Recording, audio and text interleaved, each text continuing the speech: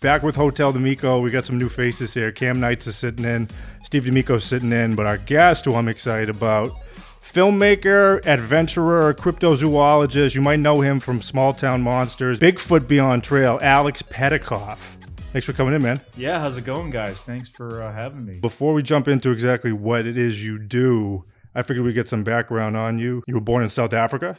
Yeah, that's a long story, but we can get into that. My parents were from a country called Yugoslavia that doesn't exist anymore, broke apart. You know, it's kind of morbid to say, but it doesn't. Yeah. No, it's Serbia now? It's Serbia, Croatia, Serbia now. Bosnia, Montenegro, Slovenia, like the list, Macedonia. There's way too many countries came out of one. So they left in 1991 when the war was started, and then they were in South Africa. My dad, he was working in a Swiss missionary hospital. So I was born there in 1993, and then South Africa started getting kind of dangerous. There's a lot of crime.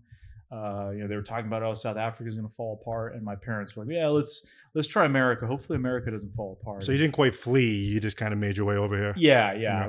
They were like, we just escaped one war. The last thing we need is another one. And here we are 30 years later in America. And I was going to say, things are interesting. You're complaining about New Orleans, South Africa, bud. Yeah, it's carjacking capital of the world. Yeah, it's South Africa is? Yeah. I mean, it's so dangerous. I was there in 2015. I went when I was still in school, and my God, I mean, there's people trying to rob you left and right, scams. We were in Cape Town in 2014, the Victoria and Alfred Shopping Center, which is like one of the nicest shopping centers in South Africa. All of a sudden, these alarms start ringing. There's like guys with AK-47s running the other direction. It was like a smash and grab type robbery. I'm just like, this is the nicest part of South Africa, right? It's like, I couldn't believe it. But yeah, I saw a 90 Day Fiance episode where the girl's dating a guy from South Africa in Cape Town, and every time she goes there, like they're getting robbed multiple times. That's She's crazy. like, I'm getting robbed every time I'm here. So I've only been back once, but yeah, so I was born there, and my parents were like, yeah, we want to get out. We lived in Johannesburg for a little bit, and it's just, I don't know, I don't want to say life is cheap, but over there it was just, they would kill you over nothing. I mean, we were kind of talking about New Orleans before, getting robbed, and first they kill you and then rob you. It's like, that's just, you don't want to live in that kind of situation. So my folks and I came over to the U.S. in like 1996. Where'd you end up? New Hampshire? Lived first in New York City, actually. Oh, really? It's probably why I don't like New York very much. New York City sucks. Yes. Yeah, very much. I agree. It's the wild, wild west out there right now. Yeah, dirty and smelly. And I remember, okay, this is crazy. So we lived we were in the Upper East Side, which sounds nice, but we were in this tiny little apartment, and we were immigrants. We didn't have anything. And we had a rat crawl up our toilet once. Like, I shit you not, it was probably one of the most disturbing things I still remember. How did you know it crawled up is my question. I mean, it just came out of the freaking toilet bowl. I was looking for some fermented cheese. It came, I don't know, Yeah, rats are... Did you feel it or you saw it? No, I mean, I just remember there being a rat that came up the damn New toilet. New York. Cockroaches. Yeah, it's a charm, right? It's like greatest city in the world. Yeah, right. But Nice. yeah, so we were in New York City for a few years. Didn't like it. My dad was doing his residency there, and then we came up here to New England. So from that point on, we were in New Hampshire, and that's where I've grown up and lived most of my life. And I like New Hampshire a lot. It's a good place, and yeah, I guess that's the story. So do you feel like growing up, living in multiple different places and having a worldly view kind of led you down the path you're on now in terms of like exploring different parts of the world professionally? Yeah, I think so. A little bit. I mean, I've always been into wanting to explore, and I mean, the world is such a huge place. There's a lot of interesting stuff to see, and it's unfortunate that life is seemingly so short, because you can spend a lifetime just exploring one part of the U.S., let alone checking out the whole country, and you've got the whole world. But I guess I was lucky that I grew up going back to Serbia and Croatia and that part of the world. So I got to see kind of that perspective, spent a little bit of time traveling in Europe, in Asia as well, and then like South Africa, as I was talking about, and then exploring different parts of the U.S. So I've always kind of been interested in that stuff, and adventure, and I think the mysteries of the world, there's a lot of them, whether they be Bigfoot or mystery places like the Bridgewater Triangle, not that far from us. There's a lot of intrigue, it makes the world a more interesting place too. If you think about it, it's all just boring and there's nothing to see out there. I mean, what's the point? Well, right? I think you said it right there. When there's nothing to see, things go on, right? And then also it's like cultures come and go over thousands of years, but allegedly these creatures are spanning much longer than that. And it's providing like a greater perspective of this entire experience beyond like my iPhone 8. Yeah, right. Well, yeah, I think modern times we're just so, we have everything at our fingertips, which is crazy because you have like a supercomputer here that's more advanced than the NASA had in the 60s. Yet people, I think, are more narrow focused now, a lot of them than before. But like you said, the folklore element was interesting. You have different groups of people around the world that are not connected at all, don't speak the same languages, but they have similar stories, whether they be cautionary tales like some of these tribes in North America that talk about, in the woods, you have these Sasquatch-like creatures, and they would use that to warn their children and their women not to go too far into the woods. And whether or not they were talking about a real creature, in their view, they were. But that is a cautionary tale that for them, they can say, hey, kids, don't go out into the woods or, the Zonaquah is going to get you. And in reality, what's that? That's preventing the kid from maybe getting eaten by a mountain lion, falling down a cliff and dying. So it's like a cautionary tale. Maybe there is a reality that's the origin of it, but it serves, I think, a bigger purpose. And folklore in general in human society it's always been here. It's not going away. Well, we have urban legends now, right? Like you've got alligators in the sewers in New York. We're talking about New York. Like that's an urban legend. That's just a story that comes up that maybe it was based off of one incident, but a lot of people now think it might be real. So, well, you did have a rat come out of your toilet. I honestly would have preferred an alligator. I would have preferred an alligator. That would have been cooler, right? A rat. You see like the big pythons in Asian countries. Yeah, that come Florida. up. Anacondas. Florida, they got the invasive the pythons there. Those are crazy. We've searched for them down there because I've been down the Everglades a bunch. Really fascinating area. It's like the Australia of America. Everything wants to kill you. You've got cottonmouth snakes, rattlesnakes, Florida panthers, bears, South Beach skunk tourists. apes. Apparently, the Florida Panthers suck at hockey, so I wouldn't really worry. Isn't there rumor that there's monkeys in Florida?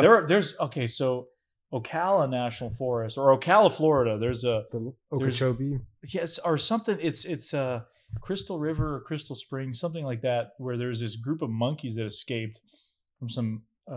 It was like a Tarzan show they had way back in the day. I think they hang out by like the airport or something. These monkeys live out there. Literally? Man. Yeah, they hang out. They hang out and shoot I think dice. a few years ago, we were down there in Florida, and we're in Ocala, and they're like, you can go to this park. It's a state park, and there's legitimately monkeys that live there. And they had Hep C, apparently. I shit you not. I mean, this is like, Google it. Look up Florida monkeys Hep C. It's the most Florida story you'll see, right? It's crazy. It's probably not even front page news. It's definitely probably not the most Florida story you'll but see. it fits into that whole Florida man thing. But it's so we went looking for these monkeys. We didn't see any of them. Apparently it was too cold that day. But they had an outbreak of Hep C, and they were warning people. And there's videos on YouTube of these monkeys going and like attacking people's picnics. Like they'll be in a state park, and these monkeys just descend out of the trees, start ripping people's food away. I mean, it's some pretty nutty shit. So, Alex, let me get this straight from what you were just saying. You literally went searching for Hep C. No. We didn't know this was not at the time that outbreak was reported. The outbreak was not reported then, but the monkeys were there apparently. We didn't see any. We were just driving by and we're like, oh, wouldn't this be funny to go look for? Were you in that area in that video where you were like, maybe there's a lot of videos where you make pasta, but I remember watching one where you were in Central Florida. I think you were by yourself. And you were like making pasta and you had sauce and everything. Was that like that might be one of them, yeah, because I know if it was the Florida stuff, it was myself and two other of my buddies that were with me. And yeah, we were doing like burgers and pasta. I mean, when you were camping for like 2 weeks straight, you gotta think of some creative food options out there. But you're having Sunday dinner in the Everglades. Yeah, pretty much. I mean, we tried. We tried when we were out there. But yeah, Florida's actually cool because there's a lot of those natural areas you go to that. Like you go to Florida, you wouldn't expect that. You go to Tampa, Miami, Orlando, whatever, it's all built up. But you drive a couple hours out and you're in like some serious wilderness. I mean, out in the Everglades, you've got protected areas that are larger, like twice the size of Rhode Island.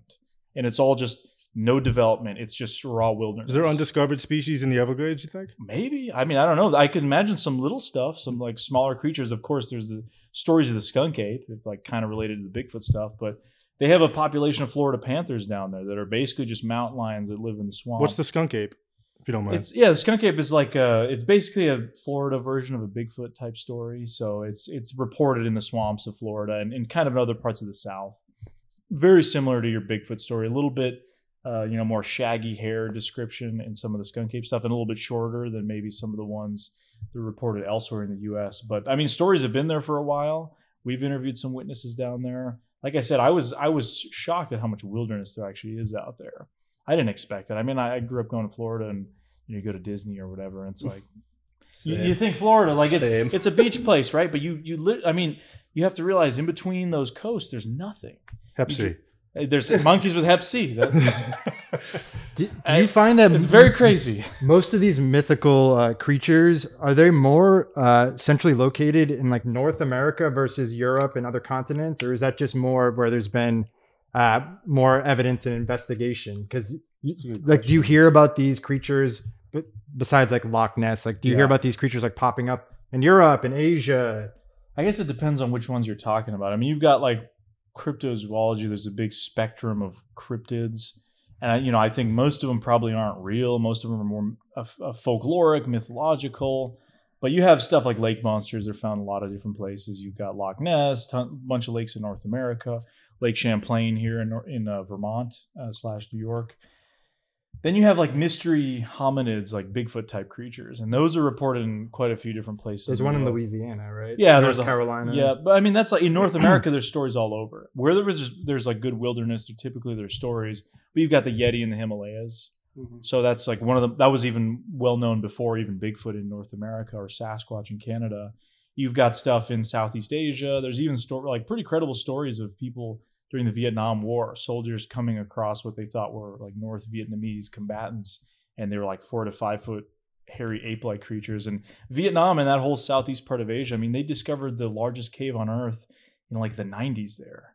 I mean, it's unbelievable. And there was a species of deer that was discovered there, I think, in the early 2000s. So we're talking like a deer-sized animal that wasn't discovered during any of the crazy wars that happened in that region for decades. Well, who's really looking, right? I mean, especially in a place like Vietnam, or Cambodia, or Laos, there's a lot of these jungles. No one's going there. You've got the orang pendek in Sumatra in Indonesia, which is reported as this smaller kind of Bigfoot-like creature. What's really interesting is you have an island in Indonesia called Flores, where they discovered this hominid creature called the Homo floresiensis. That's the kind of scientific name, but they nicknamed it the Hobbit, because it was like a 3 to 4 foot tall. There's a Homo genus, so it's related to Homo sapiens, Homo neanderthals, and this creature was apparently living as recently as like 20,000 years ago, I think, in this area. And you have modern day stories not far from there in Sumatra, in these jungles where there's rhinos and tigers and elephants. You have stories of a hairy man-like creature that very similar to the description of fossil evidence of a creature. I think I say very similar to you two. I was going to say it might have been probably a little shorter, but so similar to like going back to like Cro-Magnon. So they think that this. I'm not a scientist. I don't pretend to be. I like to read a lot, but this hobbit creature they say was kind of. It was related to human beings, so similar. We don't know if they had like culture or and just over time kind of developed the way it did. Yeah, it's like you had, like you said, Cro-Magnons, you had the Neanderthals, you had the Denisovans, you had all these things that were kind of human-like, not exactly human, but they're similarly related to us. But then on the other side, you have stories of different villages and people of giants, right? There's stories of giants everywhere. Yeah, pretty much all over the world there's stories of giants. So I mean, a lot of people like to think, and I'm not super into the giant stuff, but there's a lot of conspiracies now. Like the Anunnaki. Yeah. There's like the Smithsonian's hiding the bodies. Game of Thrones. The theory I've heard, which is pretty interesting. Gulliver's Travels. Yeah, it's like the theory I heard was that the Anunnaki, which was like one of the founder races for Homo sapien, they basically allegedly came to the earth and infused their genetics with Homo erectus, Right. and the early hominids that did not get hybridized became what is like known as like the Sasquatch. I've heard, there's all kinds of crazy stuff. I mean, like I'm not super into that stuff, but the Anunnaki, it's like the Sumerians talked about them. Nobody really knows who they were or what they were, but they, people like to say that they were some kind of like race from space or something. Like, I don't know. I mean, I don't think anybody really knows, because how can you possibly go back that period? But yeah, you got people now too that are more like into the Bible that think the Nephilim, fallen angels, are like, that's what Sasquatch is. Like, you would not believe, man, some of the, especially in like YouTube comments, probably some of the craziest people on earth are on YouTube comments. Like that you mention something in a video and they'll be like, oh, it's the Nephilim. And then it'll be like boomer text of 3 paragraphs, all caps, of like just some kind of misquoting scriptures and talking about the Nephilim. And it's like, how did you get into, or how did you end up picking Bigfoot as the thing that you want to go after? I mean, I guess Bigfoot I find it interesting. It's not like my favorite topic. I find lake monsters pretty fascinating, but I mean, that's limiting to certain geographic areas. You have to go to Lake Champlain or a certain place. Bigfoot was definitely the most mainstream, though, right? Would you say for like public? I'd say nowadays, probably. At least in the last 10 years, yeah, probably. The folklore and people's willingness to embrace it kind of like ebbs and flows. And I feel like we're on like another upswing where people are interested. Definitely. I Like mean, the Bigfoot fetish people. Like I've been into it for a long time, even before when I was just like an enthusiast. I mean, there was shows that would come out, there would be enthusiasm, or some kind of famous incident would happen, or a piece of footage, and there'd be interest, and then it would like ebb and flow. But now I think there's a lot more interest just because there's a ton of podcasts, there's a ton of different pieces of media on it. And I don't know, for me, it's the most interesting to investigate, because where do you get to go? You get to go to some of the most beautiful, remote parts of nature. And that's something for me, as somebody who likes to explore, I think it's a perfect kind of marriage of not only, you know, I'm a huge backpacker and hiker, and I've always been into that kind of side of it, and survivalism. So you kind of combine a lot of those passions. So you can go to places like the Northeast here in New England, go to the White Mountains or remote wilderness in Maine, and then you go to Alaska, you go to British Columbia, the swamps of Florida, as we talked about. There's a lot of different places. So, and it's interesting that these stories all come out of very similar locations. You have pieces of wilderness around the country, around North America.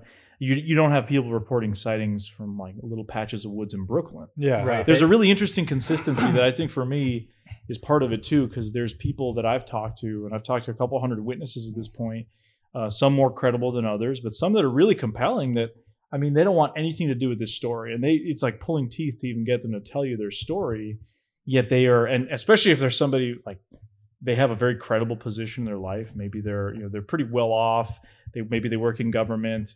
Not that makes them credible, but they got to a position, perhaps, not to go on an Joe Biden's out there with a flashlight hunting Sasquatch. But you're right. There was a stigma to people who would come like, out and say these things. Like a police officer, right? Like they're trusted, and they get to a point where they're supposed to be a trusted person. So for them to make up a story about seeing a giant ape man cross the road in front of them, and then they don't want to tell anyone, and like I have had people tell me their stories, and they're like, you can't ever put my public info out there. Like, I will share this with you, and that's it. And it's like, what are they going to gain from that? If anything, if I was to put their information out there, they'd probably lose credibility in their lives based on that. So, but you have, again, the consistency of some of the sightings, people in different parts of the country that don't know each other, especially those pre-internet stories from 30, 40 years ago. Right. Or not even people who are adventurers like yourself, but the townspeople all have similar like the people stories. in Willow Creek. Yeah, like random people that, again, it doesn't make sense that they would all make up the same behaviors in these creatures, especially, like I said, those pre-internet stories 30, 40 years ago, and they're all reporting similar behaviors and that kind of speaks to a consistency, in my view, that a species would have. Like if you go to try to study black bears, you could go to different states, they're going to have a similar behavior because they are the same type of animal, right?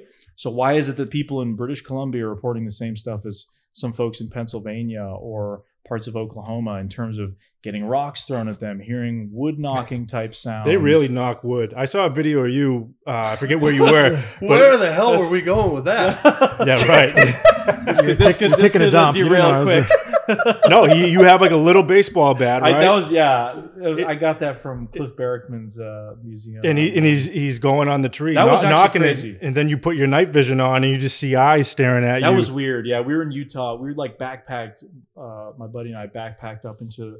We were like a 10,000 foot elevation. We were in this alpine lake in the high Uintas Mountains in Utah, and we got stopped dead in our tracks by something either throwing stuff or smashing a tree.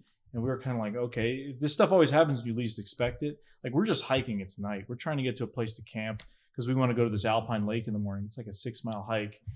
At the 10,000 foot elevation mark, I mean, there's less oxygen. So you're getting your ass kicked up there by the elevation.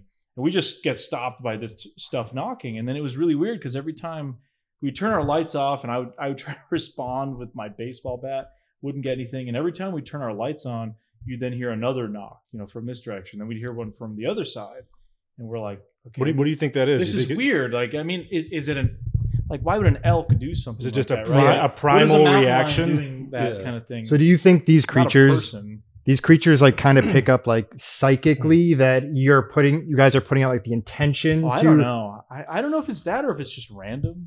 I mean, you're just a lot like most people that I've talked to that have had a Sasquatch sighting or something like that. I think is credible.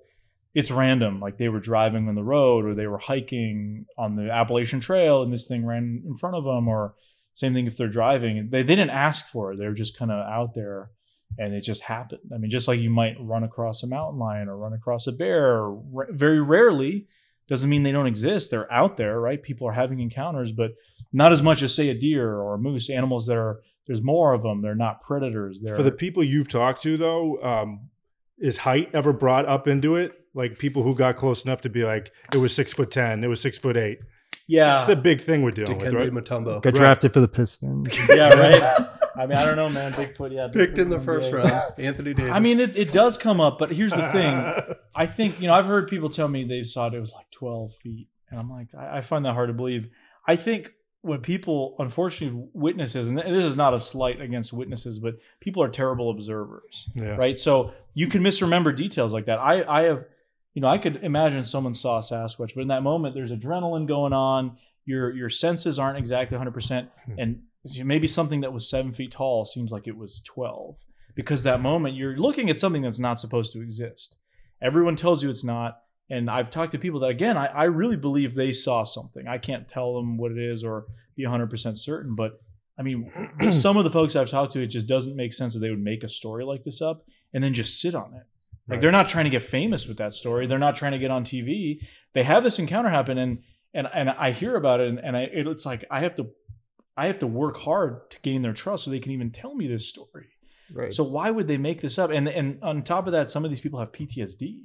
Right. I know people who are hunters that will not go back into the same patch of woods ever again because of what they saw. And they're these big, tough hunting types that probably wouldn't get scared easily. So Sasquatch is a predator, 100%, right?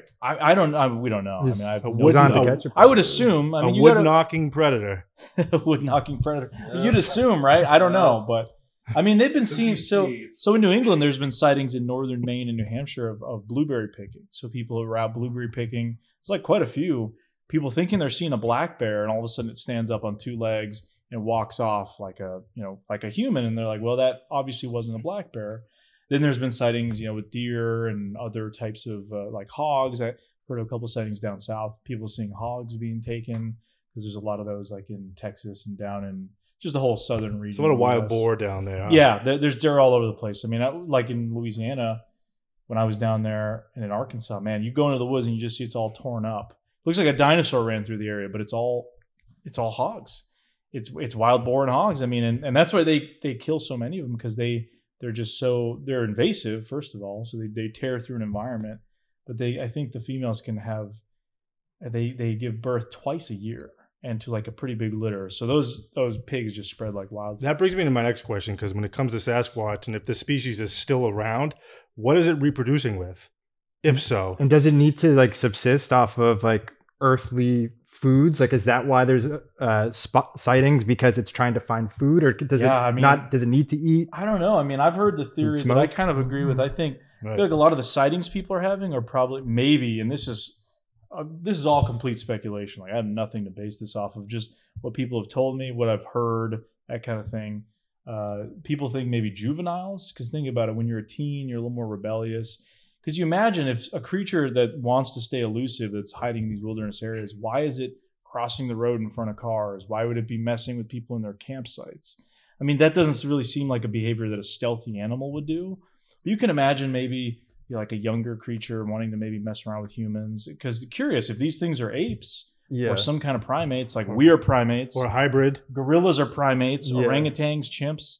We're all curious. All of us, all the great apes are curious creatures by nature. We're not just, okay, I need to eat and sleep and that's it. Like, that's what a lot of animals, they live their lives like that. But primates are different. They have a curiosity. So maybe these things are out there and they just want to mess with people. Because I've talked to people that have seen them cross the car in front of them, and they're like, it scared the crap out of me, and I almost hit this thing. You can't register what exactly you're seeing till probably after the fact, right? Oh, a lot of people, yeah. A lot of people talk about how, it's like a blur. I've even heard one instance, multiple instances actually, people saying when they're having the sighting, it's almost like they feel like they've got cinder blocks on their feet. They just can't move. Right. they're sort of paralyzed in this moment of The energy like, what am I changes. looking at? Right. What am I? Because I mean, you're out in the woods. Imagine you run into You're a starstruck. big grizzly or something. I mean, you're probably gonna in that moment. It's either fight or flight. Right. But imagine it's something that's huge and it's not supposed to exist. Like it's Right. not an animal, and especially some of the sightings up here in New England that I've heard, like New Hampshire and Vermont. Even in the 70s and the 80s, people were like, if they'd ever heard of Bigfoot, oh, it's in California, it's in Washington, it's not out here. Pacific Northwest, right? Yeah, Pacific Northwest. So I know people who have had sightings out here who are like, for years, I just thought it was like a big monster. I didn't know what it was until years later I saw a show about Bigfoot. I'm like, did I see a freaking Bigfoot? Like they'd never even heard of Bigfoot. Yet they're talking about seeing something that fits the description of Bigfoot. I mean, to a T. And you're in California and you tell someone you saw Sasquatch, their first question is, well, was he vaccinated? So you described earlier like one of the experiences that you had, and if this is like repetitive, then let me know. But what is the closest you think you've been to Bigfoot or Sasquatch?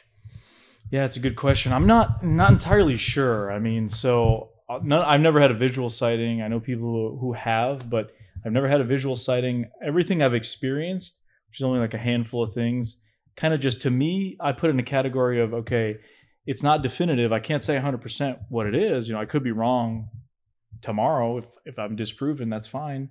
But it fits like the purported behavior. So you've got alleged behavior of Sasquatches that has either been observed visually by people or is something that kind of comes up with sightings. So stuff like wood knocking.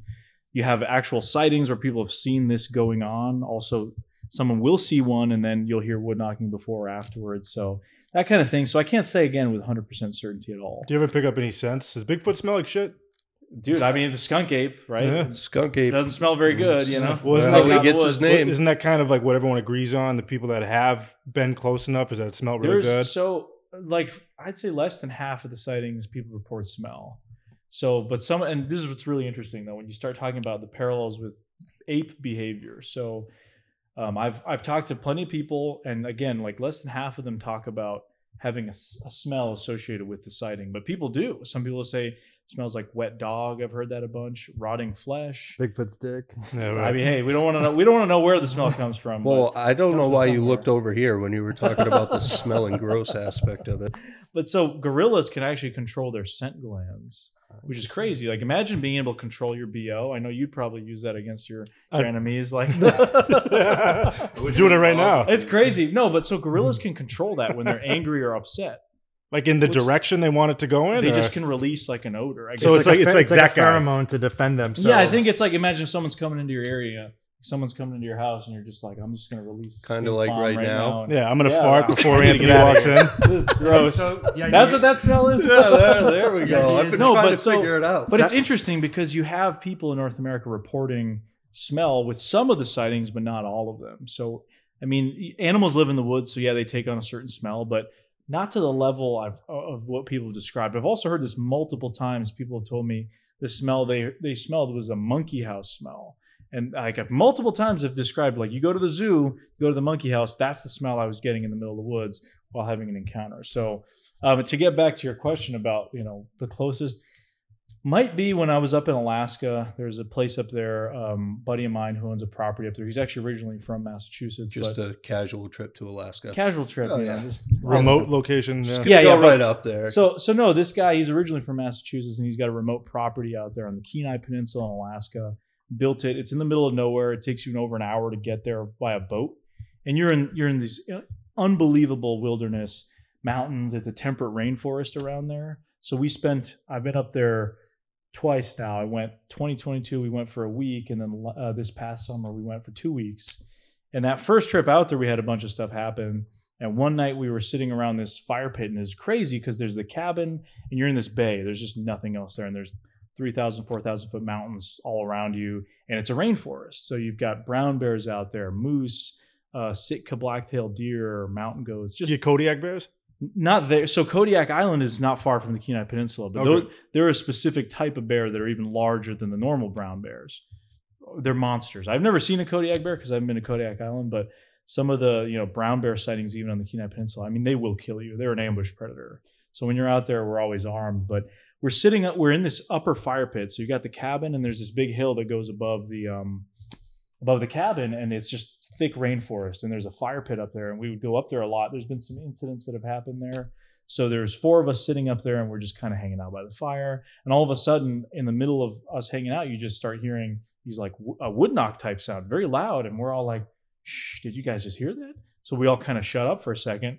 We're all scrambling to try and get our cameras and thermal devices ready. And then it sounds like what to me sounded like stuff being thrown from the top of the hill. Kind of, so, if I'm facing the fire, if that table is the fire, I had my back towards the water, and the hill would have been right there. So the rest of the guys around the fire, the sounds to me were coming from my right. So if I'm facing the fire, it sounded like stuff was being thrown into the water. I mean, you would hear something hitting trees along the way, and then distinctly what sounds like a rock smashing the shoreline, which is dotted with rocks, and then a splash in the water. So it wasn't just like a water splash where you could say it was a seal or an otter. It sounded like stuff was being thrown. And then another very clear wood knock. And we're all kind of like really caught off guard, but we're trying to get our cameras and everything. And that was just a really weird incident. Did you start knocking back? We did a few, yeah. We didn't hear Nice. anything back. Yeah, you got to do the knock back. Yeah, I know, dude. So You're you the got to let knock- them know what you noticed. You're the knock man. Never I saw you. I had saw to you knock wood on knocking wood. outside before you walked Yeah, in. I mean, I had to check if you guys had any around here. Well, you were knocking on the door, and I was like, "What the hell?" He's got a What is that, baseball man? bat on the door. So do you feel like Alaska is one of the most fruitful areas for the sightings because of the biodiversity and remoteness? Maybe. I mean, it definitely would be a good place because I mean it's so remote. I drove up there this last summer, and I mean you drive up there and you like I've been to parts of North America, the lower 48 as it's called, Northern California, Washington, the Rockies. Like there's some very remote, beautiful places. Northern Maine, millions of acres of wilderness. Like there's some great habitat, but then you go up to a place like British Columbia, Canada, the Yukon, and Alaska, and I mean there's nothing like it basically in the world except for maybe parts of Siberia where nobody lives because it's the same type of habitat. There's just nothing up there. There is so much space. So driving up, we drove the Alaska Highway, and I mean you could just go a mile off of the highway at any point basically and be gone forever. Like no one would find you. There's still so much wilderness out there. It's actually kind of frightening. If you've flown up to Alaska, you sort of see it if you get a window seat. But I mean, driving up, there's a different feeling. You get a feeling for it. So, I mean, there's parts of the British Columbia and the Yukon and Alaska that there could be anything out there. I mean, nobody really knows, right? So there's tons of habitat. People tend to live in certain areas, the cities and whatnot. So, yeah, Alaska is really interesting. I mean, it's one of the most beautiful places in the world, too. So. As far as New England's concerned, what would you say out of the states, I suppose, has the most stories you've heard, the most sightings? I mean, I've heard the most stuff out of New Hampshire because I'm from New Hampshire, so Right. I think I've focused on that. Like, I know there's a lot of stories from Vermont. I just personally haven't, I haven't spent a lot of time looking into those stories. I know friends who do, though, and people who have. But I guess so New Hampshire would be the answer because when I started looking into reports and actually taking reports from people around 2016, I focused on New Hampshire. Maine's another good one. Problem with Maine is that it's almost twice as large as New Hampshire, and it's about the same population. It's like just over 1 million. And the whole northern part of Maine, where all that wilderness is, there's nobody up there. So you have old logging stories and people who have seen stuff, but they're so few and far between because up there in Maine, you've got like 50,000 moose. I mean, they got the most moose in the U.S. outside of Alaska. It's a lot, and that's a lot of giant animals. And moose will kill you too, right? They're scary, man. You Moose think are bear scary. is the ultimate predator in the Moose woods? are more but- dangerous than bear, statistically speaking. Like if we're talking about Alaska, more people get attacked every year by moose than they do bear. Yeah, Like the moose will attack you, or is it just Oh, yeah. like collateral damage? They're of the- huge. I mean, think about it this way: you've got a 700 to 1,200 pound animal, 700 pounds to 1,200 pounds, and they're basically just this giant mass of meat on popsicle sticks. So like people hit a moose, that'll destroy your vehicle. A lot of people die in moose collisions. One of our good friends, he had a old Monte Carlo in high school, and he was actually visiting Plymouth State. Oh yeah. Destroyed. Car Brutal. totaled. Completely totaled. It's like because you're hit where, especially how tall they are. I mean, their legs are huge, so you're hitting right where their legs are at, and then that giant. Yeah, it's just like the antlers went 700 right. pounds of meat just falling right on your fucking windshield. I couldn't Am I allowed to curse? I'm good. Oh, yeah. I couldn't believe the The carnage. The antlers went through. Oh, Jesus! Yeah. I couldn't believe it. I mean, you might as well just hit a big oak tree or something. It's the same effect. I mean, you're going to be screwed either way. But I mean, I was camping one time in northern Maine with my brother. We were up in the North Maine woods, wilderness. I mean, up there's nothing. He wakes me up at like 6 a.m. and he's like, "Dude, do you hear that?" And there's just the ground is shaking and this stomping kind of noise. And this huge moose runs right past our tent. Runs. I mean, I saw the silhouette over the tent, and I don't know what I had, like a shotgun or something at the time. I'm gripping it thinking like, dear God, don't let this thing come through the tent. I think it was because we were camped on a riverbed. So the river was right there, and it was like a marsh. So, and then another one ran by, and I'm like, holy shit. And I could hear him down in the water. So I couldn't get the tent unzipped quick enough. So I ripped the bottom of it and just stuck my head out because I wanted to see him. And there's this huge mama moose and a baby just right there in the marsh, maybe, less than 100 feet from us. She just took one look at me and just huffed and then ran off in the other direction. And they took off into the woods. But I mean, it's crazy. You feel the power because the ground was shaking and you could and especially when they ran right by, my brother and I are like, holy shit. What's your advice to people if they have confrontation with a moose? I mean, unarmed? What should I do? Be careful. I don't know if you can. I mean, the thing is with the moose, the problem is... Be careful. Well, do you pray to God? Be respectful. Run? Do you yell? Do you go down? Think you can, do you fawn? You look good. So I think it was interesting. Yeah. Hey, moose. Are those Gucci? What's going on? The thing about moose is that they're not very smart animals. So they have a very small brain. Apparently their eyesight isn't very good. Really? Their hearing, or maybe it's their hearing that's not good. I don't know. But they're not very smart, so there's not a lot you can do. You hate moose, huh? I love moose. I love moose. They're great. Have you ever eaten moose? I have. It's moose delicious. soup? Oh, it's not soup. I've had moose steaks. Moose steaks and sausage, where they, my buddy in Alaska, he got sausage made out of moose that he killed, and they mixed it with jalapenos and cheddar. Ooh. It was so good. I mean, I can't tell you how good that is. And then the moose steaks, delicious. It's just like a little gamier than maybe... beef. I think it's different than beef though, but it's delicious. I mean, it's good meat. Are you a hunter? I'm not. No. I want to get into it a little bit more, but I never grew up hunting because my parents, they grew up in communism. They didn't really I didn't get to learn any of that kind of stuff. Yugoslavia is a tough place. Yeah, I mean, there wasn't a lot of hunting is not as big as culturally, But have you ever had yak meat? I've not had yak meat. No. Have you tried yak? No, I want to. I mean, the gamiest I've had, I guess, like bison, but that's I find bison's pretty good. Or venison. Venison's I don't even know if too. I've had venison. Do you know because I have friends that hunt, and they say venison's good. Because when people say venison, other people be like, "Oh, it's really gamey," but it actually depends on how you kill it. They say if you don't kill it properly and right away, then their adrenaline's pumping. Kill. Their adrenaline's pumping, and that's what makes it gamey. Yeah, I don't know. I mean, I've had a bunch in South Africa. We had warthog, kudu, which kudu? Is like this giant. It's like a giant antelope with these spiral antlers. It's crazy. Look up kudu. I mean, they're a cool looking animal, and they farm them. And we tried antelope. I've tried crocodile. I've had alligator in Florida. What's the gamiest thing I've ever had? Oh my God, probably Greenland shark. Disgusting. I tried it in Iceland. Dude, oh my God. Gross. You want to talk about bad? Yeah. So I was in Iceland. Oh gosh, maybe like 2017 or something like that. Iceland's a beautiful place, but those freaking Norwegian, Scandinavian people, they eat some weird, disgusting How was it stuff. Prepared, the shark? So this is crazy, right? So the Greenland shark is one of the oldest animals on Earth. Like they found a Greenland shark that's over 400 years old. I mean, that's older than America. And it's still alive. And so what happens is the people, it's crazy, right? Like That's insane. and they eat these in Iceland, right? Because they eat sharks and they eat whales and whale blubber. And you could try that there too, but I could not bring myself to do it. I'm like, that's disgusting. And so Greenland shark, how the skin is so acidic that they have to dry it. They have it outside on like they dry age it and kind of smoke it for 6 months before it's edible. And I use the word edible very loosely. Yeah, I was going to say. So we went to this shark farm somewhere in Iceland. I don't remember. It was like the western part of Iceland, and there's like a shark farm. Because it's a small country, you can drive around it in like a week, and that's what we were doing. Go to this shark farm, and you're eating. They pair it with this nasty ass bread, and so they put a little piece on there. And I remember, like it literally just touched my mouth, and I was already vomiting. It's that I found it that repulsive. What did it taste so like? Gross. If you could compare it to anything. I mean, I don't know. I was gonna say ass. But Tastes like ass? Ass is probably better than that. Dude, it was just like, imagine the grossest, saltiest, like slimiest, fishy kind of Ass. the smell. This is going down a bad path. This is not good.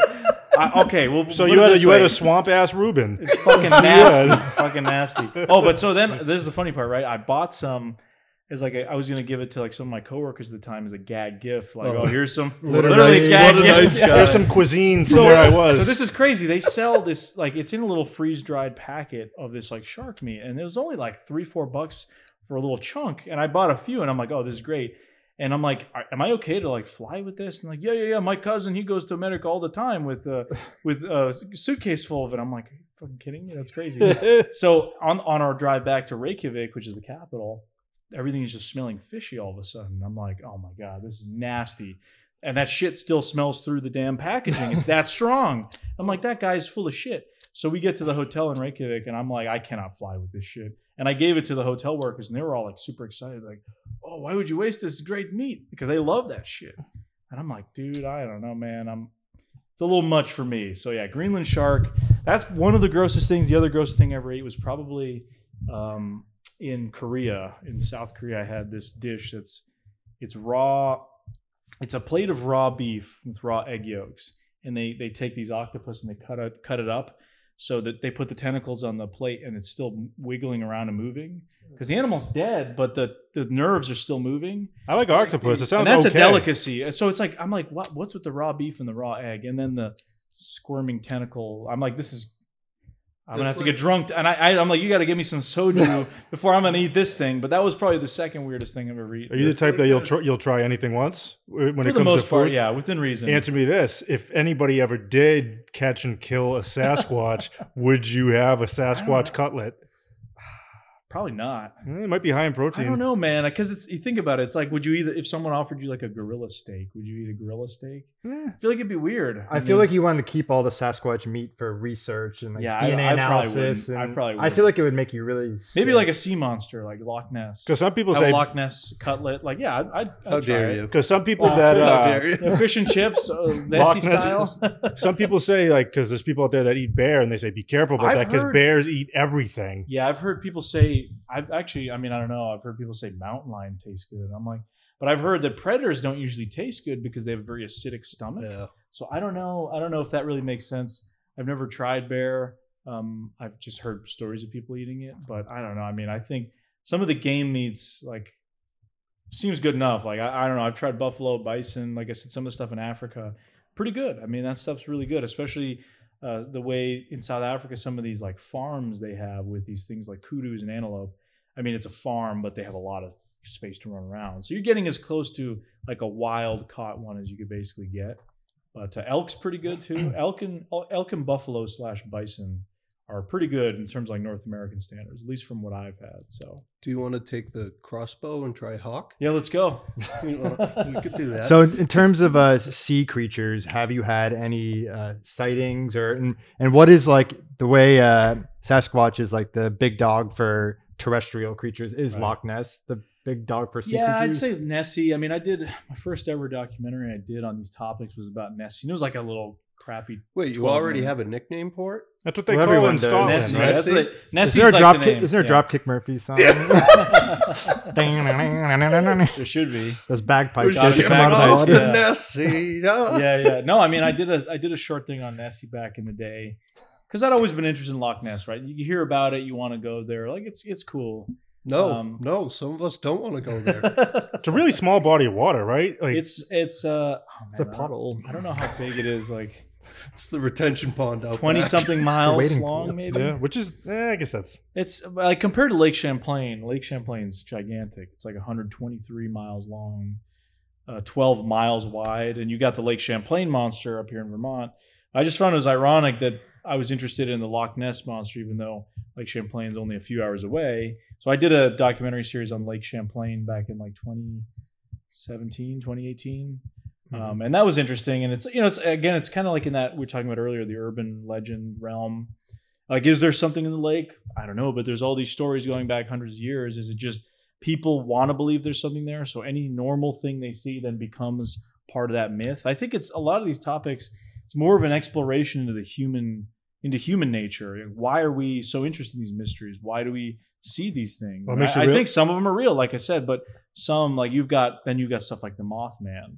That's more supernatural, paranormal. You've got UFOs, Men in Black involved in that. Like, so that's not like I don't expect there to be a physical Mothman. I mean, that's like if you've seen the Mothman prophecies, that's associated with that whole bridge collapse in West Virginia and all the weirdness. That's like more high strangeness, which is more on the paranormal side of things. Have you heard the theory that whales and dolphins are some of our closest like relatives, and that whales and dolphins exist extraterrestrially too? Dude, there's some weird animals. I mean, they got that. Dolphins are really smart. Wicked smart with the Dan Marino, not so much, but the infrasonic. They communicate. Yeah, I mean, I don't know. It's weird because we have. What is it like? We're like 98% similar to chimps, right? Yeah. And gorillas and all those kinds of apes. But look how different we are. And then what is like? We're like 95% with all other creatures. I don't exactly know the exact numbers, but it's interesting once you kind of think about it that way. Have you gone underwater like in a significant distance to explore this, or do you just stay above? I mean, when I was in Lake Champlain, I had some scuba divers that were working with me, and they were diving down there. But I like went swimming. That's about it, I guess. Yeah, but you're a land guy. You're a wilderness guy. I mean, water is one of those things that's interesting. I think what's so interesting about it is it's frightening. It's frightening. It's terrifying. Like, I would not want to go down there. Man. Dude, we go to Aruba almost every year. Yeah. And all we've ever been told is no sharks. Last year we went shark. I know. So it's really just the unknown. We can't understand it, right? Because there was this cool website I found, and this guy made a chart. You could scroll down to see how deep the deepest part of the ocean was. I was shocked at how much animals and life there still was in the depths of the ocean. They really can't go all the way down. The pressure's they've too done much. Yes, most people, like most creatures can't. Yeah, Marianas Trench. They know there's a bunch of species down there. There's like these weird little like Yeti crab things that live down there, and they feed off of what's called water snow or something like that. It's like this materials that float in the bottom of the ocean. Yeah, really weird. So I don't know. I think water's so mysterious that we don't understand it. So that's why you have that fear of like the Jaws effect. People, they're uncomfortable in large bodies of water. A lot of people, because you don't know what's down there. There could be anything. I mean, we know more about the surface of the moon apparently than we do about the depths of the ocean. Yeah, so, that submarine that went down. They literally just took my joke. They were saying they discovered a new race of a moron. I think. Okay, I wasn't gonna go that. You got the PlayStation controller. That's we could use that to pilot our remote. I'm not a PlayStation guy. Xbox. I heard you talk about this on one of your videos. I actually went to a wedding up there last summer. It was Ossipee Lake in New Hampshire. Oh yeah. And like the sightings that have been up there, and I even heard you drop the name Aleister Crowley. Yeah, that's some crazy stuff. So I don't know a whole lot about it, but the Ossipee mountain range in New Hampshire is like a geographic circle. It's a really weird, geologically speaking, area. And there's supposedly, when Aleister Crowley was in the U.S., and he's kind of this well-known occultist type. The most wickedest man. Yeah, right. I mean, he's a weird character. He did a lot of these weird... He was a Satanist. He was at Loch Ness. I mean, there's that house he had, the Bolus Skin house. Him and Nessie were tight. Some people think he conjured up Nessie. The people that are into the paranormal stuff, I shit you not, they think that. Yeah, he had a house in Sicily, too, and he was thrown out of Sicily because of like all the weird shit he was doing. Stuff, yeah. So he actually supposedly... heard this from these guys. Oh gosh, what was the name of they were like into more of that high strangeness stuff. They were here in Mass. What was their name? Mandate 33, something like that. This guy, Bill Darman. I don't remember the YouTube channel, but they were like go up and hike in this area, and they supposedly there was some kind of sacrificial table up there that Aleister Crowley was on Shaw Mountain in the Ossipee Range, and supposedly he was going up there to look for stuff. I don't know much more than that, because apparently there was a fire up there and this table was lost. But I know those guys spent some time trying to find where this was. So supposedly Aleister Crowley was there. But there's been like Bigfoot sightings. Well, that's my question exactly. It's like, do you think they coincide or at least brush elbows a little bit, right? Because if there's activity in that world, maybe there's activity in your world. Well, maybe. I mean, that's some people think Bigfoot's paranormal. I mean, I personally don't. But there's all kinds of theories. I mean, I don't know ultimately which one's right, which one's wrong. What is your definition of Bigfoot? If some stranger asks you that, what would you tell them? I'd probably say I think Sasquatch is some kind of an undiscovered or at least unrecognized hominid or hominin, so something closely related to humans, perhaps, but it's sort of I don't want to say it's like a divergent evolution thing where, it's just adapted to living in these environments. So we share some DNA, you think? Well, yeah, like I said, we share DNA, so much DNA with just chimps. To go back into something else happening in New Hampshire, which is probably the most popular one aside from Bigfoot, is it Barney and Betty Hill? Yeah, the Barney and Betty Hill abduction. Yeah, that's more on the UFO side. I mean, if you go up to like Franconia Notch in that area, there's Indian Head Resort. They got a sign right there, Betty and Barney Hill abduction. I don't know a whole lot about it. I just know it's one of the most famous cases in like the UFO community. Well, they were back to tell their story, right? Yeah, right. They supposedly, had these experiences. And I know a guy who was one of the last people to interview Betty Hill before she passed away in the 90s. He interviewed, I think. And she always had some pretty wild stories about stuff that was going on. But you see now, like with the UFO community, how it's like dime a dozen blowing up. It's not even doesn't even make headlines anymore. It's like, and that was like the first big incident back in the day. And nobody believed him, I'm sure. No, but a lot of people didn't. Yeah, until years later. But then you had like the Roswell thing. Was that Brazil? Roswell, New Mexico. New Mexico. Yeah, 1947, I think. I'm not super into UFOs, despite having seen one, which is like the craziest thing I've ever seen. I've never seen Bigfoot, anything like that, but I've seen it. Well, tell us about that. Yeah. What? Well, because I also have like an experience with it, which like I was in Mexico and I still have, somewhere in here, I still have the newspaper clipping like the next day. Oh. We all saw it. It was so big, but it was whatever it was Where coming. in Mexico? Cozumel. Oh, Cozumel. Yeah. Interesting. That's an illegal alien. Now we're talking about ones that The news clipping. I just couldn't believe it. Wrong type of alien. I saw some. Wasn't that high up? It was on a fence. Oh God. You're all canceled. Yeah. Cancel culture. Well, no, I'd love to hear I mean, it because that's one of the things that I like outside of ghosts. Yeah, right. It's one of the cool things. It's funny because I'm not really into it, but that's like what got me into it. Like even like I've hiked all the mountains up in New Hampshire, and I know about the Betty and Barney Hill thing, but it never really like caught my attention. I have a question. Have you ever heard of the term slipwalking? Slipwalking? No. What is So that? when someone leaves a banana peel. No, it's a term I've heard like that the way like slipping between slipping through dimensions. Okay. Like a theory that I've heard the theory, but I've never heard. Yeah, it so it's like that's what Sasquatch can do, and that's why it's so difficult. That. Yeah, I mean, I don't know. The problem is once you get into, I'll get into the UFO story in a minute, but what like my issue with some of the more paranormal side of like the Bigfoot stuff, which is getting popular. I think it's more sensational. The problem is there's you could basically make anything up and people will probably believe you. There's a ton of people who fake stuff all the time with this topic and every paranormal topic. How do you feel about that? People that, because this is kind of stupid. You're in the business of truth in a sense, right? We absolutely keep it on the level, especially with small town monsters. Like I'm in a place where I don't have a big network TV, network telling me, hey, you got to fake this, you got to fake that, because we're just trying to make revenue. Like I get to do these investigations the way I want to. I don't have to lie to anyone and say, oh yeah, we saw there was definitely a Bigfoot here. Like, no, I find that stupid. But my problem with some of the paranormal side of things is there's too much conjecture.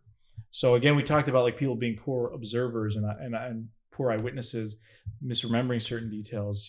If you see like an orb glowing in the woods and then you see a Bigfoot afterwards, you assume that they're related. What if you saw an orb in the woods and then a deer ran out?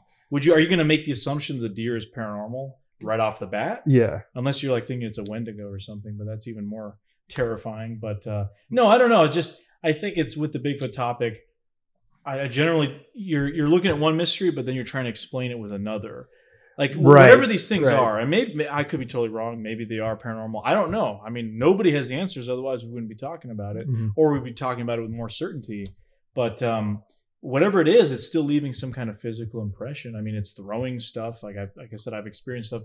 Sounds like it's being thrown. That's a physical interaction. And you get the feeling, I'm sure, that there's a difference between rocks falling or somebody's throwing something at you. You can definitely tell the difference. Do you get that feeling when you're out there that something's watching you? I've had it happen once, and it was really weird because Sorry. It was weird though, man. I'm telling you, this was the strangest thing I've ever had happen like in this element. So I was with a buddy of mine, and we're in an area that has a history of Sasquatch kind of reports in New Hampshire. actually. I won't say where, but I've kind of done a little bit of research there over the years. And I took a buddy out there night hiking. It was during COVID, during the lockdowns. I was going there like every day because there was nothing else you could do. I was commuting back and forth from Boston for work at the time. COVID hits, I'm at home all the time, working from home. There's like nothing to do, right? You just, okay, I'll go hike in the woods. And we were doing that. So my buddy was bored on a Friday night, and we're like, oh, let's go hike around in the woods at night. I mean, what better do you have to do? We go out there, and at one point, I had this, I've never felt it this strongly, this really weird, I feel like something's watching me, like you could feel it. And I'm thinking in my head, and I shit you not, the same moment I'm thinking that, my friend just says, dude, I feel like we're being watched. And I looked at him and I'm like, are you fucking kidding me? Like, what? How did you know that? He's like, dude, I don't know. I just have this weird feeling. And this is a guy I know. We used to go hiking together. Like, I know he's not just, I didn't tell him anything about this. Well, humans have that. It's intuition, weird, man. I mean, it's so weird. So, and then after that, we listened to something, what sounded like wood knocking and sticks breaking for about 10, 15 minutes. And we were like, okay, this is kind of weird. But it was just a weird kind of experience. But the UFO thing, right? I want to get to that. Yeah. So 2019, get to that. I'm in Pennsylvania. We're in central Pennsylvania, a place near DuBois, Pennsylvania. I was with a crew of guys actually here from the New England area. This guy, Paulino, he had a show called Behind the Paranormal. He was out of Woonsocket, Rhode Island. Had a guy from Maine, another guy from New Hampshire. And they're all into like different things. I was the guy, they were like, oh, we need a Bigfoot guy. This area of Pennsylvania has Bigfoot stuff. Like, sure. So you're kind of like the Avengers when it comes to... Pretty much, yeah. I found this on the web for Pennsylvania Bigfoot. Check it out. Talk about being watched. Whoa. That was crazy. But hey, maybe we'll get some insightful info from Siri over here. So you're in Pennsylvania. So we're out there and we're in this area that has kind of like a history of high strangeness. And we went 2 years in a row, and I went that first year, didn't have a whole lot happen. It was interesting. Thought we saw like a red light in the woods, but weren't 100% certain. That second year we went, we're all just out doing different kind of investigations. I was in this wooded area where there's been a Sasquatch sighting before. And we all decided there's a big thunderstorm going on. Then the sky cleared up, and we all go to meet up in this field. And this is central PA, so there's like nothing around there. It's just those little farms and then patches of woods, state forests, state game lands. There's not a lot out there. I mean, between Pittsburgh and Philly, there's nothing really. So we were like, oh, let's go stargaze. Beautiful, crystal clear sky. And we're watching planes flying over, and somebody had one of those apps that helps you kind of like, oh, you can see the satellite going over.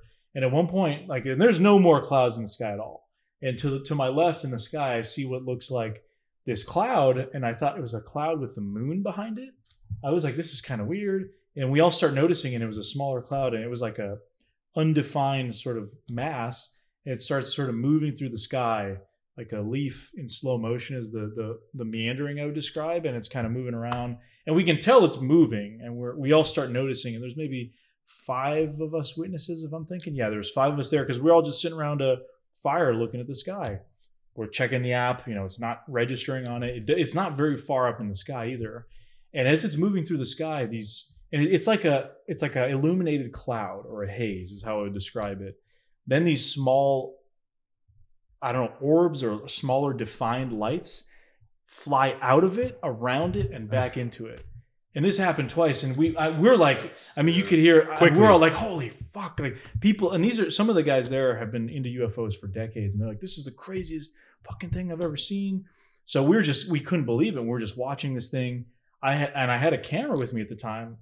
It was a Canon 70D, but I had a fixed 10 millimeter lens because I was doing star photos. I like to do a lot of astrophotography, those long exposures. Mm-hmm. So I can't zoom in with this thing. One of the guys manages to run back to the house and grab like a pair of night vision goggles, and he starts filming this thing. So we have footage of it. It's on my website where you see these 2 objects just flying parallel, really weird, and then they become one object.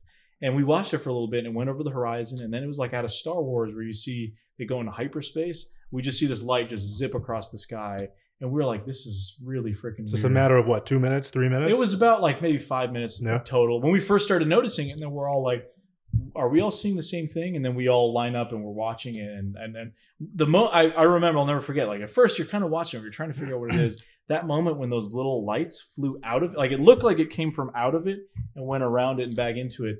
We're all like, holy fuck. Like the excitement was like kids, experiencing something for the first time. And they're like, this is crazy.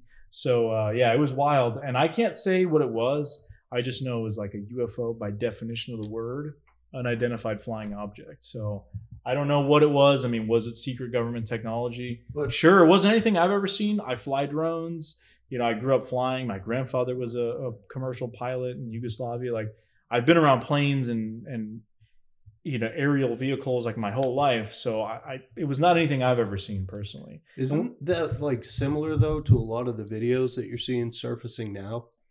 I mean, I haven't looked into a lot of them, but it's kind of like a similar story where like everybody's seeing these dispersing particles, right? And then they all come back together, and then you just see it. Yeah, I mean, I don't know. I haven't seen anything like it. I mean, we showed the video to a guy who was a friend of one of the other group members, who was a video analyst for MUFON, and this guy is like an astronomer. I mean, he does like government contract work, and he's able to debunk like 99% of the videos that get sent his way, because people film stuff they're seeing in the sky, and most of it is just something they're misidentifying. That's like the vast majority. But he was like, this is really weird footage. I don't know where to, you know, I can't say it's 100% real UFO, of course, but it's in this category of I don't think it's a misidentified you know, Tesla satellite or something like that, because that does happen too. But it was the weirdest thing I've ever seen. I like I said, I make no claims. Was it aliens? Was it the CIA? I don't know, man. But Elon it was Musk. weird. Yeah, it could have been Elon Musk, early satellite stuff. But no, it was weird. And like I said, I have the footage of it on my website. You go check it out. It's on my like blog, but you got to go back to 2019. But the footage is on there, so it was a weird incident for sure. One other cryptid that I don't want to say hits home, but it's not far from here, and we grew up going there, was the Bridgewater Triangle. Do you know too much about it? Anything? Yeah, I've done some stuff on the Bridgewater Triangle. Yeah, and he actually went to college in that area. Did you go Bridgewater? Oh, I know all about Bridgewater that. State, or Oh, come on. No, I went to Stoneham. Stoneham, yeah. So I was right in the, what is it, the bottom right? Easton Stoughton is bottom right of the triangle. But yeah, the triangle's weird, man. It is weird. See, this is like when we get an urban legend. Strange, huh? The triangle takes on a life of its own. So I mean, I know a bunch of people who looked at it back in the day. You know the guy who coined it, Lauren Coleman. He's one of the kind of more notable cryptozoologists. He runs the Cryptozoology Museum up in Portland, Maine. I think they're moving to Bangor now. He's got a sign there too. Yeah, Like they've got the entrance to the Yep. wood, So he named it, he coined it, and the newspapers ran with it, Bridgewater Triangle, because at the time you had the whole Bermuda Triangle was popular. Planes were going missing. Yeah, and that was like, people knew it, and so it was cool. And the triangle is not really a triangle. I mean, stuff happens not in a triangular pattern, but think about it. Triangles are easy for us to understand. I mean, you've got different triangles. The Emerald Triangle in Northern California, right? That's where they grow all the weed. It's called the Emerald Triangle. You know, is it a physical triangle? I don't think so. I think a lot of people got lost in there too, huh? Yeah, well, that's another story. Yeah, but the triangle concept is interesting. So you've had all these weird stories, but what's so cool about the Bridgewater Triangle is you've got UFO stories, you've got all the classic ghost stories, the hauntings, Bigfoot sightings, really weird. I mean, there's one story that's still fascinating from the 60s of a guy who's a police officer and says that one of these things actually lifted the back of his cruiser up and dropped it. And I know two people who have talked to him personally, and one of them said, you know, he swore by it, like he did not. And who's like, what? You gonna get? It was a drunk Stonehill student. I heard. mean, like that's, you know, you're gonna lift, especially those police cruisers back in the day. I mean, you're gonna get a guy in a monkey costume to lift up the backside of a cruiser. Like he said, it physically went up a few feet in the air and dropped. So it checks off all the boxes at this place: Sasquatch, It's got a lot of weird paranormal. stuff. Yeah, but then also what's crazy, you've got the human element. Have you been? Oh yeah. Do you get a we feeling? did a documentary about it 2 years ago now, and I've been to the Bridgewater Triangle in and out over the years because I got friends that investigate down there. What does it feel like? I mean, it's. I know you can work yourself up and be like, Yeah, oh, it's weird. that's what I think. A lot of people, they go to an area like the Freetown Forest, Yeah. considered the most haunted woods in America. Where is this? It's right next to Fall River, Mass. So Okay. That's like the southern part of the triangle is considered the Freetown Forest. Now, here's what's creepy about it, right? You've got a history of potential cult activity there, gruesome murders. I mean, it's horrific stuff. We interviewed a guy. So there's a documentary out there called The Bridgewater Triangle by a guy named Aaron Cadieux. He's somebody you guys should have on. But Yeah.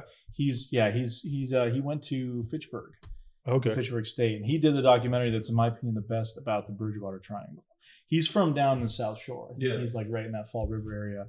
Buddy of mine, if you want help, like I said, I think he'd be a good fit because he's like a skeptic, but he talks about all this stuff, and his documentary covers so much of like the ghosts, the Bigfoot stuff, the creatures, the UFO.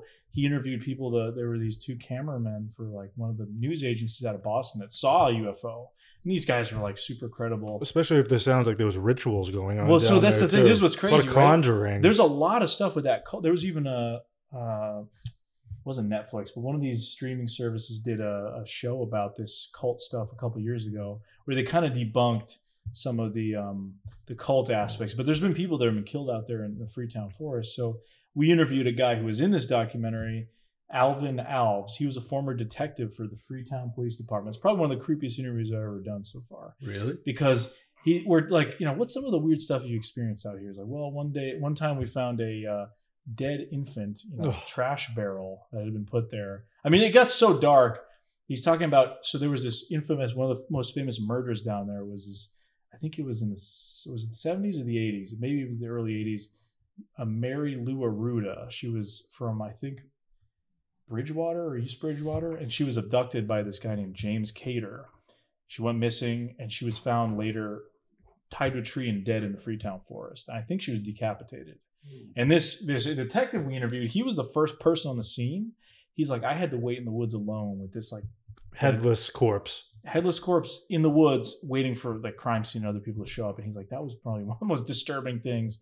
He said there was all kinds of weird. They'd find like 30 dead calves out in the woods, like dead chickens, birds, pentagrams. Most of it was probably people LARPing to pretend to be Satanists. But there's been a lot of weird stories out of the Freetown area. He said they found a guy out there who he had been like beaten and he was like half buried, but he was still alive, and they had to amputate his legs afterwards because the cold got to him. But like it was like a drug deal gone bad, and they took the guy out there. So there's a lot of like just really scummy human activity. And out of all my journeys everywhere, the biggest conclusion I've always had is that humans are the biggest monsters. Like we ran into a weird cult in Oregon in the woods. Yeah. Actively? Like they were doing shit and like circling our camp. It was fucking weird. Possible human smuggling in the Everglades. We ran into that last year. Like all these, I tell you, I go armed in the woods because people are the biggest thing I'm worried about, because people are fucking weird. Like, how a moose behaves or how a mountain lion might act. You can kind of try to avoid it, tie your food up, hide it away for bears. They're just kind of doing stuff on instinct, but people are unpredictable. You don't know what they're going to do. So Bridgewater Triangle, what's cool about it is you have all these like true crime stories. So if you're into that, if you're not in anything paranormal, you have enough there. But then you've also got the Bigfoot, you've got the UFOs. So it's kind of like there's so much there to cover. It's interesting that so many legends or cryptids or whatever you want to call it seem to congregate in that place. The Pukwudgie kind of thing. That's that supposed little Wampanoag legend. But it's back to that urban legend thing. That area is taken on a life of its own. I mean, all the time there's new podcasts coming out about the Bridgewater Triangle. There's shows, there's people are interested. And now maybe it's like kids go out there we're going to go to the Freetown Forest. And they hear a twig snap and they're like, it was a creature, but if you're in any other patch of woods, we go to the woods back here, we're not going to assume the same thing. But I think it's because that area has taken on a life of its own that it becomes, kind of part of that culture that, maybe there isn't even real stuff going on there anymore, activity. But people are still going there seeking for those experiences because it's become kind of, it's taken on a life of its own. Where haven't you been that you want to go? Called the North American Wood Ape Conservancy, and they have been doing one of the better groups out there that does research, like very scientific. They've been there for a while, and they have some interesting stories. Is there any area in this country where there's this really not any activity or reports of activity? The Midwest. Like you wouldn't waste your time going there? Midwest. I mean, I like places that have mountains. I mean, even down south in like Florida and Louisiana, at least you have the swamps. Like they're interesting because the bayous. They're super fascinating. Like I went down last year and we did. I went with a buddy of mine actually for his buddy Scott from Texas. He runs the Bigfoot Mapping Project. They do like reports on their website. He's a great guy. He works in GIS, so he knows like mapping tech. But we went. He and I did some kayaking out in the Atchafalaya Swamp Basin, which is one of the largest swamps in North America. We paddled out a couple miles and spent an overnight out there. And he's teaching me about cottonmouth snakes and all this other stuff. So I'm fascinated by those swamp environments because there's a lot of different kind of life than maybe the mountains, what I'm used to up here. But the Midwest is one of those places that, I mean, you just don't, like, if you look at the sightings, if you go to the Bigfoot Mapping Project and you check out the sighting reports, You have like the Appalachian Mountains. Are you involved with this website or no? Yeah. I mean, I like supporting Scott. He's a good guy, and Yeah. I think he does a good job. And I tell people to report their sightings to there. So, but you look at the sightings in the East Coast, and it's all kind of around the Appalachian Mountains. Whether you're in Georgia or up to Maine, everything in between, that's generally where the sightings are happening. And then you look in the Midwest, and just sightings drop off until you get to the Rocky Mountains. Sightings start picking up again. Well, what do you have in those? Both the Appalachians and the Rockies and other areas out west, you have habitat, food, water, elk or deer or moose or different animals that might be prey species. Whereas in the Midwest, in places like I've driven through Iowa and Kansas, and there's just nothing. I mean, it's just cornfields. There's not a lot of animals in general. Yeah. So that's an area that I don't, maybe the upper Midwest, like Michigan into Minnesota, they have some national forests up there that connect into Canada where there's definitely a history of activity. I just haven't made it my way up there yet. Not to go off on a tangent, but this is something that I've been thinking about as of late. And what are your thoughts on Antarctica? I know. I don't know, man. It's weird.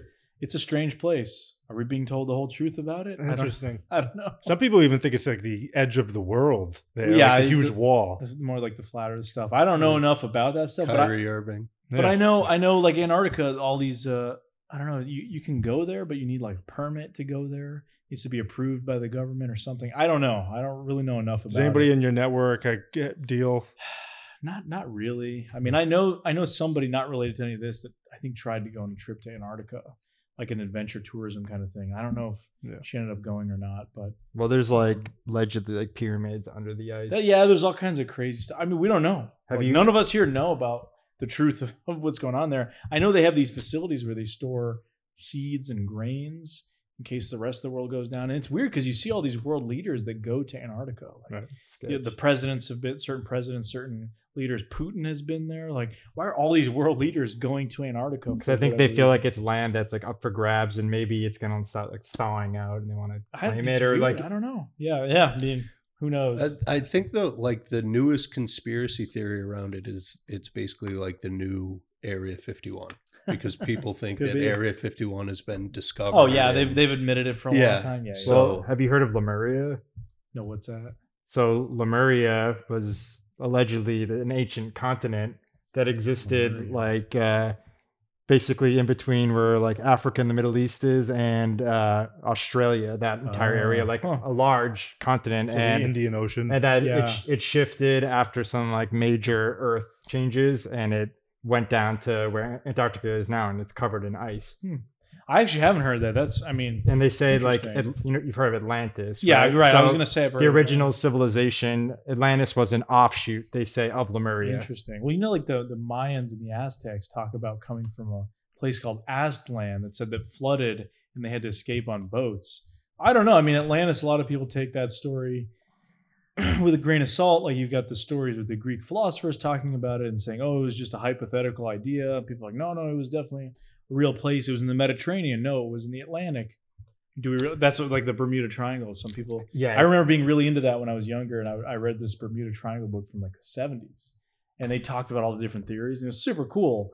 And one of them was, oh yeah, the reason why these boats go missing and there's all these weather anomalies is because there's the ruins of Atlantis, and this technology is throwing up Portals, beams, and I mean, it's fun to think about that. Call right? it conspiracy or don't, but it's interesting. I mean, who doesn't like that idea, right? Like that is, I cannot imagine. I mean, people do live like this. That these people, all they care about is like the Kardashians and just this super stupid stuff that's so trivial. Like it doesn't really matter. And I'm not. They don't ponder anything. It's like, how could you not? You hear something like that, I find it interesting. That's why I'm always up for adventure and mystery and intrigue, because there's just, the world is a boring place without it. Would you take the Kardashians with you if they wanted to go, I don't know, in the Green Mountains or something? That could be entertaining. Probably not. I mean, I imagine the liabilities around that would be Yeah. would be pretty insane. Bigfoot would just be like slapping their ass. And then Yeah, right. walking away. Chris Jenner would invite her over for dinner. Like you were saying, the ancient history and figuring out the true history of the Earth, and just debating it and investigating it is just the most fascinating thing, I think, for people over the span as long as there's been humans on the Earth. It's something like how can you be so myopic and hyper focused on what the TV is telling you when there's such a long history that's full of question marks? Well, especially nowadays, right? I can understand 100, 200 years ago, most human beings they were focused on their sole survival throughout human history, right? Like if you don't have enough food, you're not going to be able to survive today, or you have people hunting you or whatever. Like it's during that time period, they probably didn't have a lot of time to think about the mysteries of the world. But as our lives have gotten more comfortable over the last 100, 150 years, people have started to think about this stuff a lot more. Not that they didn't before, but more so nowadays. Because especially now, we talk about, again, these old mini computers we carry around. Well, it's two extremes. It's either you have people that ponder these great questions, or you have people that just drown themselves in nonsense. Well, it's exactly it, because it's how you use it, right? Because we have so much knowledge at our fingertips. You can find out almost anything, just a quick Google search, right? Yet I feel like a lot of people are stupider nowadays than they were before. It's like it's too much to handle. I don't know. Maybe, I don't know. I think some people are just wired differently. I just cannot understand people that are they have no interest on the world around them, and they're not curious about this stuff. Yeah. I'm like, that makes me not trust I think them. there's like varying degrees of like extreme like forgetting and repressing of things, and they just go, no, I'm just going to focus on like this reality in front of me. They do say that ignorance is bliss. I feel like the more you know, the more you question, the more you're like, wow, there's a lot we don't know. Maybe it's sometimes it can be a little much, I will admit, but I would still take that over just being like completely focused on one thing and not curious about anything. I don't know. I mean, curiosity is just intrinsic to human beings. Like we're just a curious species, and that's, we talk about the primates too, like other apes, Sasquatches sound like they're curious. So it's kind of a trait that we seem to have for whatever reason. We just can't stop trying to learn about the world around us. Do you want to plug your socials and where people can find? Yeah, for sure. You can search Small Town Monsters. That's our production company. So I guess I'll kind of explain that real quick. That's a production company. We focus on independent documentaries about various paranormal, cryptozoological topics from all over the U.S. Basically, we've got a YouTube channel. We're also on Amazon. Check out our website, Tubi, going all over the place now. Supposedly, I heard some of our stuff's going to be physically available in like Walmarts and Best Buy and stuff soon. But we've got stuff on our website. That's a good place to find out. I've got a lot of documentaries on Small Town Monsters. Additionally, my website, Petakov Media, that's Petakov Media. It's got links to all my socials, and if you want to reach out, Facebook, or it's got links to everything on there, email, all that stuff. Any upcoming projects, anything to expect? Yeah, I'm always working on new stuff. I'm going to Louisiana soon here. Filming some more stuff about the Honey Island swamp monster, which is kind of a Bigfoot legend down there. And I'm also working on a pretty cool upcoming project that's not related to Bigfoot. That's going to be about mysterious places. So that's something that I'll be announcing at some point here soon. So that should be pretty cool. Thanks, man. I appreciate you coming down. Yeah, thank you guys for having me. That was a blast. Hotel D'Amico on Spotify, Apple, YouTube, Instagram. Like and subscribe. Thanks, guys.